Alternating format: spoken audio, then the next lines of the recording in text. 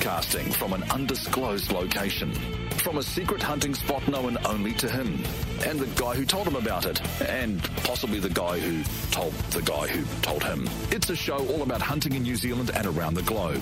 This is The Hunting Show. Find The Hunting Show on Facebook and Twitter for up-to-date information on upcoming shows and topics. Welcome back to another episode of The Hunting Show. I'm your host, Stephen Spargo. What a great couple of weeks I've just had. Been very privileged to not only get up into the hills a couple of times, but also get out duck shooting. And this year I've really thoroughly, that's great English, but thoroughly enjoyed duck shooting, not only with Mike Felton, and got to have access and the use of his mai. And thank you again, Mike, because I know he listens to every show, so I better put a plug in there for Felton Reloading. But also, I went out on the last day of duck shooting with Mark Clinch, and you would have heard a show a while back with myself and Mark trying unsuccessfully at that stage to roar in some seeker. It was a very early seeker roar. And Mark had one of his clients with him. Mark is a guide on the side, and we're going to probably explore that a little bit more in Mark's guiding business and what he does, maybe in a future episode. But we went out with one of his clients and myself, and obviously Mark was there, and had a thoroughly enjoyable late evening. And when I say late evening, it was, we shot from about mid-afternoon right through to sunset. And again, thank you very much, Mark, for taking me out on that. And I am going to have to get into this whole duck shooting thing a whole lot more. I feel my wallet getting thinner as we speak. A couple of days ago, or probably more than that, I posted a link, and some 20,000 of you interacted with that, which is crazy. We only have about 1,700 Facebook followers, which is growing every day, but I do happen to know most of you just listen to the podcast, and maybe most of you don't even want Facebook, so you don't have to rock along there. Go to realtree.com and look up 12 reasons why your venison tastes like hell. Is your deer meat tough, dry, gamey? It shouldn't be. Check this list of 12 butchering sins to find out why your venison tastes bad and how to make it better. And you guys thoroughly interacted with this, which says to me that although we covered this off very early in the hunting show about taking your meat to a butcher, this was with Jake from M21 Meats right here in Taupo, I think we're going to do this again.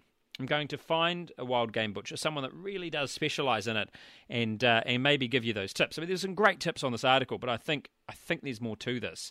Things like poor field care and what that can do to your meat, failure to cool quickly, and that's a really interesting one. I've explored that with my butcher, the guy I take most of my animals to, and he definitely has opinions on that. Shooting the wrong deer. Absolutely. You know, if you're after a trophy animal or you're after a meat animal, in my opinion, two quite different animals. Although you can eat one or the other. Anyway, don't send me hate mail on that comment. You knew what I meant. Failure to age the meat. Absolutely.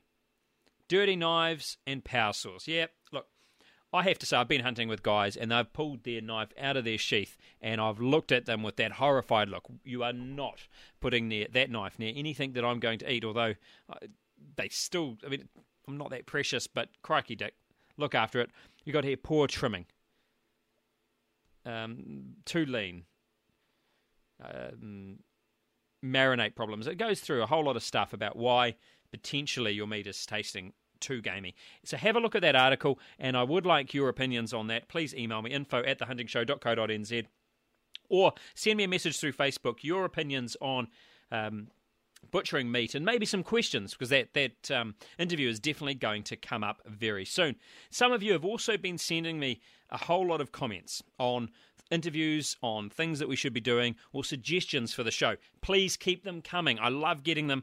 I'm not going to get all up in your grill or offended by them. I do really like interview suggestions, and look, most of them that you send me are absolutely brilliant. So please keep those up. This week's interview is with a man that has a decent profile in the hunting industry, and it's David Benfell from NZ Outdoor Hunting Magazine, or he's the editor-in-chief. How does it feel to be the editor-in-chief, David? Yeah, it's actually a little bit of a surprise, really. It wasn't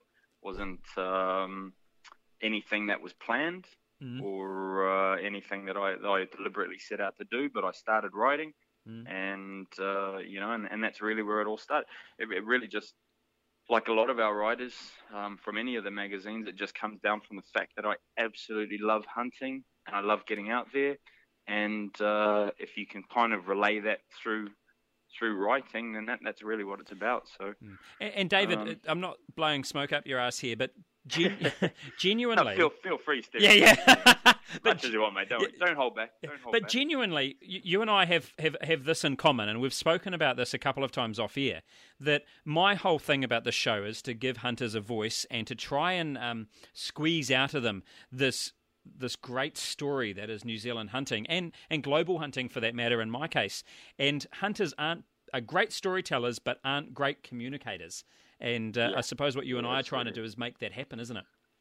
Yeah, absolutely. You know, we're as a group, we are a funny bunch. We are a very funny bunch, and you know, sometimes at the heart of some hunters is a kind of a loner aspect to it. You know, there's quite a few loners out there who enjoy hunting, and sometimes that doesn't quite lend itself to what we're trying to do, or even speaking up for the issues that surround hunting. But you know, there's some great organisations out there, and you know, the magazine all the magazines do what they can. Isn't it a little bit of a strange sort of parody that some of New Zealand's best storytellers have actually been hunters, the likes of Barry Crump? Oh, yeah, I think you're right. I think there's Kiwis traditionally have identified very strongly with that outdoor ethic, the kind of rough and ready hunter / mountain man type of chap. And you know, let's just be honest, things are changing these days with you know, what you might call the modern New Zealander. But traditionally, we have identified with those guys, and you know, they're great at telling these stories, these yarns, and so it had something for everybody. You know, those stories, anyone can read them and find some common ground and really like the characters. And but as you said before, it's all about communicating what you love about something. And And look, I didn't prep you for this next question at all. I didn't even bring it up. So sorry if this is going to be a bit unusual. What's your thoughts on the metrosexual hunter? We see them now, don't we? We see these guys coming in from particularly larger cities or even small towns like Taupo. I mean, I might even be kind of borderlining on this, you know, where they're wearing a suit and tie and the cell phone at one end of their scale, and at the other end they're out in the bush with with the best of us. Yeah, that's a really good question, Stephen. It's and by the way, I just made up that term, metrosexual hunter. You can use it in your thing. You feel free to use that, buddy. yeah. Well, I can't now because you've virtually coined it. So you know, if I use it now, everyone know I stole it off you. Fantastic. Yeah, it looks good though.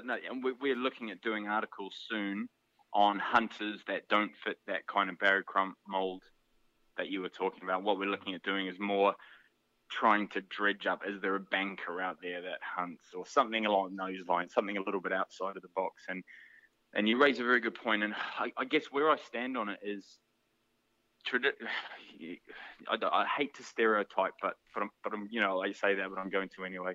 Traditionally, the hunting community has been based, not rurally, but at least places where people can get access or access to hunting quite quickly, and that's always bred a sort of a hunter. He's been comfortable out in the bush. He's been happy out there. He's carried a rifle for a long period of time. He's happy with his safety, and you know, if he gets bushed for a night, he's you know, obviously not happy about it, but he's relatively able to sort himself out. And when you get the metrosexual hunter coming into it, as you've called it, as long as I think it's great. Anything that gets people hunting is great, as long as they feel like they are getting the right advice and the right background knowledge to get out there, because there is the real potential for people to go out there and get themselves in big trouble just because they've rushed it. They might have read a book, they might have read Barry Crump and thought they can just get out there. And you and I both know there's a lot of serious precautions that you need to take. And I think if they're getting the right advice, if they've joined the NZDA and they're speaking to the right people, then absolutely go for it. You know, get out there and just really get the best of what New Zealand's got to offer. But don't overstretch yourself. Okay, really important. If you spend all your time in Auckland and your skills are either rusty or non-existent, really you're just asking for trouble if you push the boundaries a bit. That's where I stand on it. Yeah, look, and I stand probably somewhere very similar. That I also think this is a great chance to say, get a guide. You know, the first few times, if you and I'm not trying to push people, everyone, guiding, can hunting, all this sort of stuff. Look, go and get a guide, get them to take you out, enjoy that first hunt a whole lot more. Don't spend 6 years aimlessly walking around the hills, not seeing, feeling, understanding, and then hating it. A guide can kind of build that bridge for you so quickly, can't they? Yeah, absolutely, and and it was where the NZDA comes into it, and every club's got some real fountains of knowledge there. And if you're not prepared to sort of pay for a guide, there's plenty of guys in there who'll take you for a walk, and there's the hunts course as well. These are all designed. The organisation and the hunts course and so on is all designed to give people that base knowledge, so that they feel comfortable out there. You and I. The way we've hunted and the way a lot of guys have hunted around New Zealand, they go out into the bush and they feel comfortable. They love it. They go out there and they feel just connected and they know what they're doing. We forget what it feels like to go into the bush and feel a little bit out of your depth, a little bit scared, a little bit, should I go down here or am I going to get lost or am I on the right ridge? This kind of thing, and that, you kind of forget that, you take it for granted, but that really, those first few years, it's a big part of it.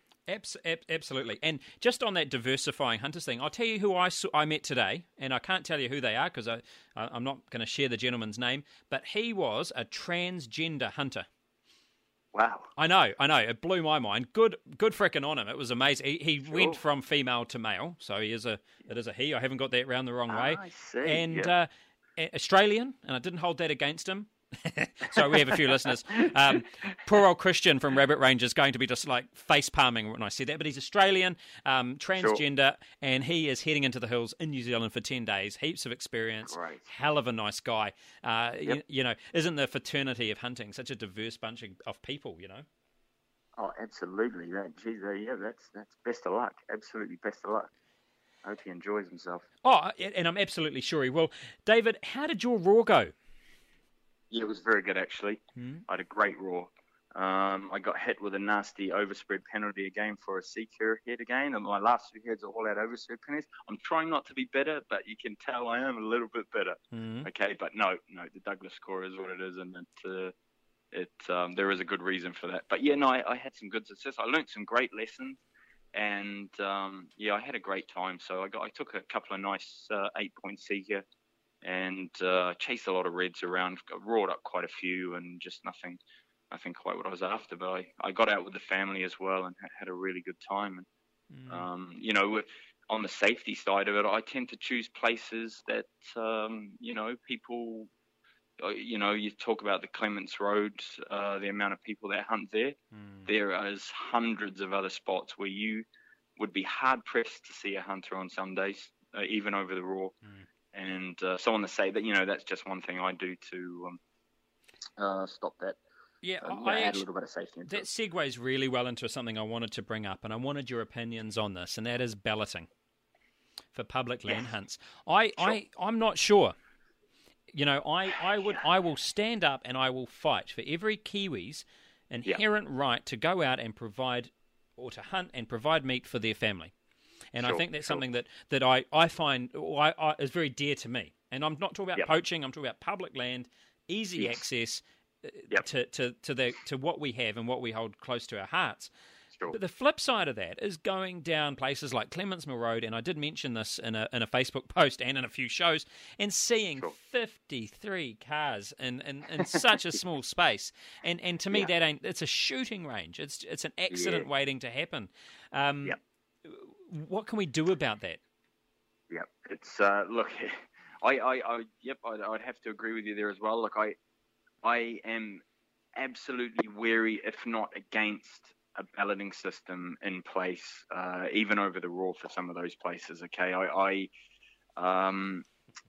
one of the beautiful things about hunting here is our ability to just go out and hunt on public land, where and when we want.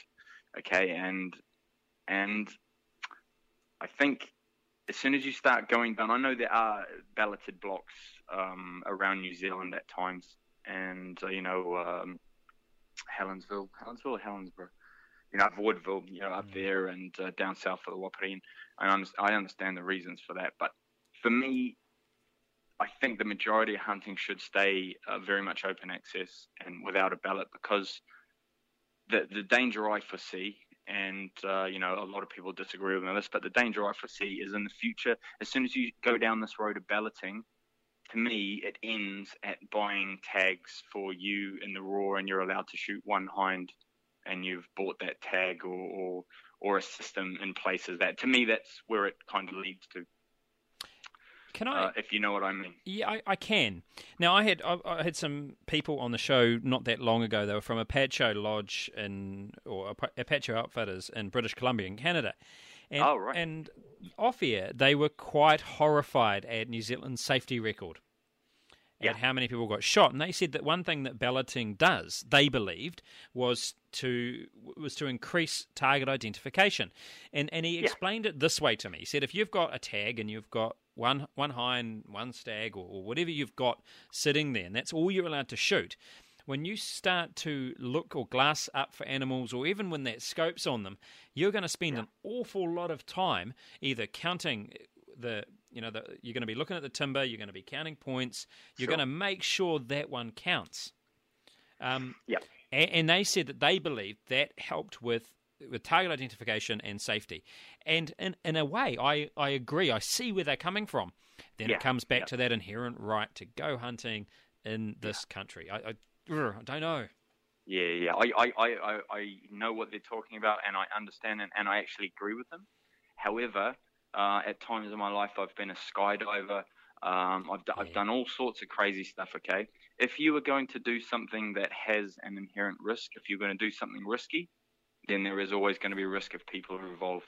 Okay, that might lessen the risk, but what do we give up by going down that road? I say we give up a lot. If you hunt, it's an absolutely shocking thing, and it's a tragedy, and, it shouldn't happen, but it does because people are involved, okay? Accidents will happen, and as much as we don't want to accept it, it's how long have people been riding horses? There's always going to be people having accidents on their horse, spanking in, mountaineering, any kind of sport or outdoor pursuit.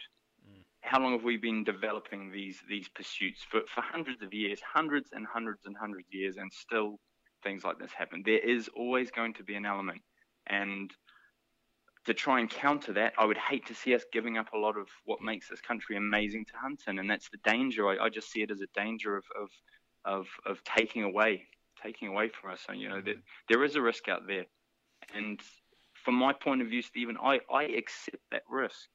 If I want to go out there and I want to go and hunt in areas where there is other hunters, then it is always going to be an element. It is always going to be an element, and that might not be a popular view, but it is my view. And I completely I relate to where you're coming from, but at what point do we say enough is enough? Sure. Yep. I guess that is the real question. That is when you put it into perspective. And I think you have to look at the hard data as well. You really have to you have to compare it to other sports. You've got to compare it to horse riding. You've got to compare it to the other sports where people are getting injured. Is it comparable? I think you'll probably find that it is a heck of a lot safer than a lot of those other pursuits. But it doesn't make the news. It's not as those other sports are not as good headlines. I think because if it's a horse, and look, I'm going to put this here, and I'm sure people are going to hate me for this. I don't trust horses. I don't know what they're thinking, and I get on them occasionally, and I'll ride a horse, but something about their marbly, horsey eyes, I never quite trust them. But that's completely irrelevant. When a horse, I'd have to agree with you. I think there's a terminal. I think there's a phrase that any animal that is really large but has a really tiny brain is not to be trusted, and a horse comes into that category for me. It's smack bang in the middle. Look, You've lost my train of thought. Oh, I know what I know what I was going to. We were hating horses. Yeah, we were hating horses. But the difference is that when a horse injures a person or kills somebody, it isn't a person. It isn't that a person pulled the trigger and made an absolute cock up of a mistake, and now someone's family is mourning. That's why I think it's different. Yes, no, you are right. I'm not exactly comparing apples with apples there. You are right. The shockingness of hunting accidents is abhorrent to us, isn't it? As people and as hunters, we find it completely we can't even comprehend it, really. We do struggle to comprehend it. Something I'm liking about the hunting fraternity at the moment, or collectively, is that I think we've moved on from accepting this as having an acceptable level of risk in hunting that I think people had 10, 15 years ago, to now saying look, it's going to happen. This won't be the last time you and I probably talk about this. But we've gone from having an acceptable level to saying it is never acceptable, and really pushing for a way out of this. I personally don't agree with prosecution. That's I think unless it's negligence, which is different again. Gosh, it's a hard one, isn't it? Gee whiz, I better shut up. It is tough. No, it is tough. You are exactly right. And for instance, that pretty shocking incident down in Stewart Island. I mean, the chap's got a life sentence to start with anyway, no matter what the courts say. So it is a very thorny subject. Yeah. And then part of me goes, yes, but then they need to be to stop it. Oh gosh, look, there's actually some really interesting research coming out, and I touched on this with Kerry from The Bloke the other week, that actually shows the process that our brain goes through. I mean, at the end of the day, we are apex, well, we are predators, eyes forward, and that when we're out hunting, we are. It's very instinct. There's a lot of instinct happening there. There's a lot of primal stuff going on, and there's some real research now into what's happening and how to change that pattern, isn't there? And that might be quite exciting to see develop. Yeah, no, I do think that I've written about it a few times. It's the senses that we don't use when we're living in our normal lives, and they're pretty considerable. And then when you go out into the bush and you go hunting, you feel alive. You're tuned in. You're switched on. Your hearing seems to have gone up a few notches, and you're smelling things again, whereas you normally don't really take the time to smell things when you're in your daily life, and you're really connecting on a different level, and that is part of the appeal for hunting. But you are right; it does kind of lead on to potentially cause accidents. Now, the next thing I had on my list to talk to you about is public versus private hunting. Now, I'll tell you where I sit. I don't really have an opinion on it. If you want to go and pay to go on a private land, great. We've got enough public land that people can just go onto that. But there's this whole poaching thing comes up again. There isn't enough access and blah, blah, blah. I just don't wear it. Yeah, no, it's getting a bit dodgy. I'm blooming agreeing with you on everything. I know, we don't. This is new. I have to agree with you in that. I struggle with when people really get up in arms about private land, because to me, if somebody owns that land, I honestly do not care what you do on it, as long as you're within the bounds of law, as long as what you it's morally acceptable to yourself what you do on your land. I don't care if people want to go on land and pay to whichever station or wherever it is, and shoot animals or can hunts. I really don't care. I don't understand it, because a livestock, take livestock, it's brought up on a farm. It's got a 0% chance of making it. Okay, it's going to be killed for our food. It is. We bring it up and then we kill it. Okay, to me, a canned hunt is exactly the same thing. So if, for one thing, if you're not going up in arms about a cow that's been slaughtered for beef, to me, it's the same thing as an animal. It's not hunting. I would never call it hunting. But if people have got the money,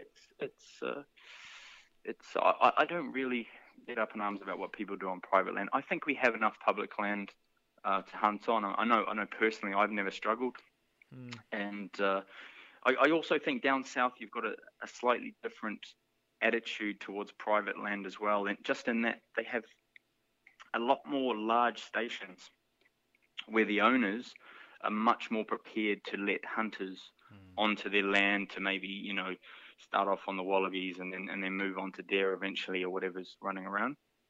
So a lot more South Island hunters, can get access to that kind of hunting. Oh, that's interesting. Whereas in the North Island, you don't get that because the land is at a premium up here. We've got a much higher population.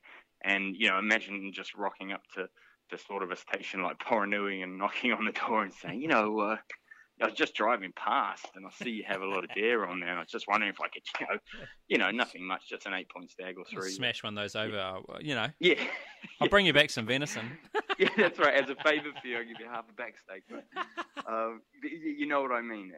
There's a difference between the South Island perception and the North Island perception. In the South Island, they get a lot better access. Not everybody. I know around the main centres, Christchurch, and that it's still tough. But yeah, to me, honestly, Stephen, people, you can pay to do whatever you want on private land. I do not care.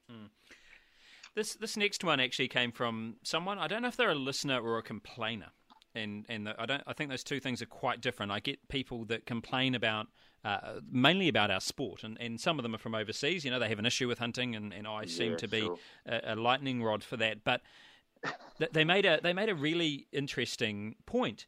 And they asked me this question, and I don't have an answer for it yet. And it was around, and I'm not going to read it to you because it was really long and it wasn't spelt very well.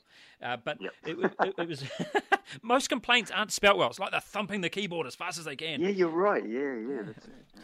Just little angry people. But anyway, it was a good point, and that was that if we had the opportunity to return New Zealand and outside of the cities to back to only native species, so there'd be nothing introduced. That's rabbits, possums, deer, pigs. Yep. Or keeping our sport as active as it is, or even maybe make it better. What would we choose? Yeah, no brainer for me. Absolute no brainer. Yep, no, I would leave it. That's a big call, David. That's a big call. Yeah, I know it is. I know it is a big call, but I just literally, you look at living in New Zealand. We're very isolated. The wages are not great here. People, our lower half of society, they don't get paid a lot to live here. There's a lot of struggling in that lower portion. There is a lot of positives here, and one of the positives is our hunting and our outdoors. And to take that away is, I just, it would be massive, but. In the bush, I wonder if a lot of hunters would agree with me. I don't really see. I've hunted a few places with high populations of deer, and I don't see erosion happening everywhere. That there's the obvious browsing and a bit of grazing going on, but it's not the end of the New Zealand bush. There's only one animal on the planet that has really affected the New Zealand bush or any forest around the place or the ocean, and I think we both all know what animal that was, and that's blooming Homo sapiens, mate. Yeah, but that aside, if now a long time ago I did an interview with the Trojan Female Project, the professor from Otago University, and basically what he has is this Trojan Female project that he's got going, and within 100 years has potentially the tools to wipe out possums in New Zealand within 100 years, and without poison. So it's great. Anti-1080 lobbies just they're just excited about it. The flip side about it is it can be done with any mammal whatsoever, and it can't transfer from one species to another. It's not like that. It's not dangerous. It's going to be one of those weird Armageddon type movies where everyone's zombified. It's not that. It really is just that they can introduce this, make it happen, and the species collapses. And humanely, no one they die of old age. Basically, they just can't breed. Sure. Where I'm going with this. This could happen. Yeah, absolutely. Yep. Of course, it's well within the realms of possibility. But on the flip side, these animals have been here now for not historically not a long period of time. But has anyone studied? Do they have any benefit at all? They must have some benefit when they slot into an ecosystem. Good. Yeah, yes, we are total agreement there. I just don't think it's as simple as that. And were you thinking take it back to the massive kauri trees everywhere? Because then that would be a hard question for me. Because having the old traditional podocarp forests and the ancient forest, that would be a hard question for me, because that you see the remnants that we have left now after so many years of destruction, and you think, what would they must have been like? We don't really have much left, and that would have been really something to walk through, and I would love that. For me, that one I thought was morally a hard thing to answer, but Sure. actually outside of that, I completely agree with you in this case that that I think that you're right. These animals aren't exactly doing a whole lot of damage. Yep. And I'd like to be proven wrong. If you want to prove me wrong, info@thehuntingshow.co.nz. Sure. But look, I'm willing to be proved wrong and have that discussion. But do you think it's a debate? Maybe, I mean, it's almost a bit of a mental wank, because it can't happen. There's no practical way to have that happen quite yet. But the science is there. Mm-hmm. Absolutely. No, the science is certainly coming along, and well, it might almost be good if they did make zombie possums, because then we'd be fully justified, and people would be knocking on our doors and saying, I've got these zombie possums on my property, and they're attacking passing trampers. Yeah. Rule number 22, cardio, whatever. Yeah, okay. Yeah. Look, David, the last thing I want to have a quick chat to you about is this 22 long-range shoot that you did. Can you tell me a bit more about it? I'm fascinated. Yeah, it was just... since I've come home, I've done a lot of hunting, and I've done a little bit of range shooting. And the most fun I've had on a range since I was in the military was at 22. It's called 22 Jungle Lane, and it's based on Hangawera Station in the Waikato. And Harry Hoover's, it's his brainchild. He's nurtured it, and the second one was this year. And I saw it advertised on Facebook and decided to get in contact and go down and try my hand at it. So much fun, Stephen. It's so straightforward. You can compete with any off-the-shelf 22. So your possum shooting rifle, take that along. And if it's got a 9-power scope, you can go into the sort of hunters section. Yeah. And then you have an open class if you have a 22 that has modifications, but it's all 22 long rifle, and it's shot out to ranges. The longest scoring target is maybe out to 200 meters, somewhere around there. But you can shoot once you step off, you can be shooting for sort of 7 to 8 hours. Gee. It is so much fun, mate. Honestly, you've got your lunch and everything with you, and in terms of trigger time, adjusting to different wind positions, adjusting to different distances and targets. I had an absolute ball, and everybody that went had a ball, and we're really looking to push it forward for next year's event. See, the interesting thing, this is something that Mrs. Spargo would be interested in. See, my wife isn't into the big calibers, but she's actually a bloody good shot. And really enjoys shooting, so this would be great for her, eh? This and me. I mean, I was talking to you off here and going, "Wow, this sounds great. I want to go." Yeah. It's absolutely perfect. Yeah, exactly right. She'll love it. She'll absolutely love it, because even though it's a competition, if she wanted to have an instructor go around the course of fire with her, you can pay a little bit extra, and you have some experienced shooter like maybe Simon Gillis or somebody that he did some coaching this year, and you'll shoot the course of fire with that person, and they'll just instruct you on shooting and help you out with the targets, and it's really relaxed.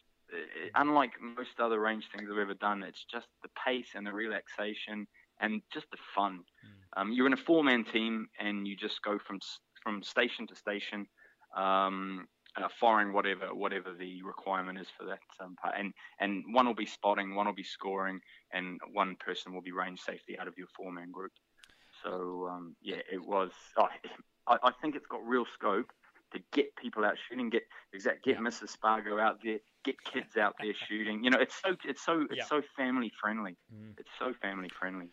And look, you and I, let's see if we can organise this, and we'll do a show down there, because I think this is. I love these kinds of events. Anything to get the family together and outdoors and participating, particularly this time of year. Sure.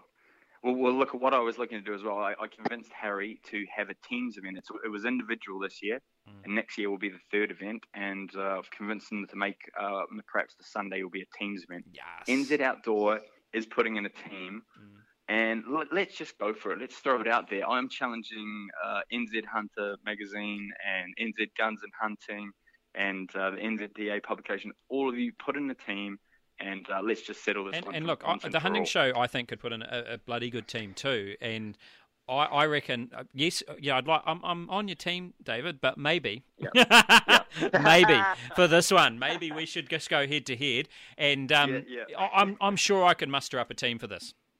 Yeah, honestly, and I'm really looking forward to that aspect as well. But the challenge has gone out there, and let's settle this magazine rivalry once and for all. And look, and I don't have a competition radio show. Touch wood. Yeah, look, I don't care if look, I'm not stressed about that. But at this stage, David, I think let's do it. Let's see if we can organise this. And what I could be really good at is, the Hunting Show team could just be kind of like the cool guys. Yeah, exactly. We're just mellow. From a marketing perspective, Stephen, it could, for your future advertising, it could be said that you are the number one hunting chat show podcast in New Zealand. You are the number one show. We've actually crept in and out of those top 10 total radio podcasts in New Zealand, so we're doing very well thanks to your magazine. A little bit. I'm very happy. I'm very happy for you, mate. You do a great job. And I know I enjoy the show, and everybody, everybody I speak to enjoys the show as well. Fantastic, David. Look, just because we have to plug the magazine, where can we find it? Oh, absolutely. Any decent, if you go into a bookstore and it's not there, go up to the counter and say, look, NZ Outdoors not here, and you need to get it in stock. But any of your outdoor stores, any of your hunting stores, all of your supermarkets and the odd service station. But, subscriptions as well. We are about to run a really good subscription deal as well. So if you want to save yourself a bit of money, and I know that's quite close to a lot of Kiwis' hearts. So if you want to save yourself a few dollars, get a subscription. And look out for the deal that'll be coming out soon. And you could win a subscription. All you need to do is be active with the Hunting Show. NZ Outdoor Hunting, we're giving away a 12-month subscription coming up very soon. And we've got this neat little tool. We can measure metrics and see who's been active and who's been interacting with us. And emailing does count, because most of our listeners don't use Facebook. info@thehuntingshow.co.nz. Flick me an email, and believe it or not, you kind of fit into those metrics, and we figure out who the most active people are with the show, and they win. So good on them. Good stuff. Okay, David, look, thank you very much, and let's do this again very soon. Guys, be careful out there. David, you be careful out there, and good hunting. Thank you very much, Stephen. Take care.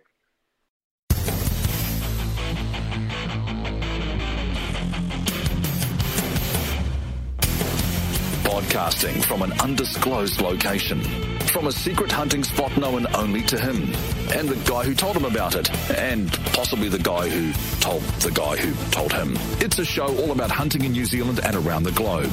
This is The Hunting Show. Find The Hunting Show on Facebook and Twitter for up-to-date information on upcoming shows and topics.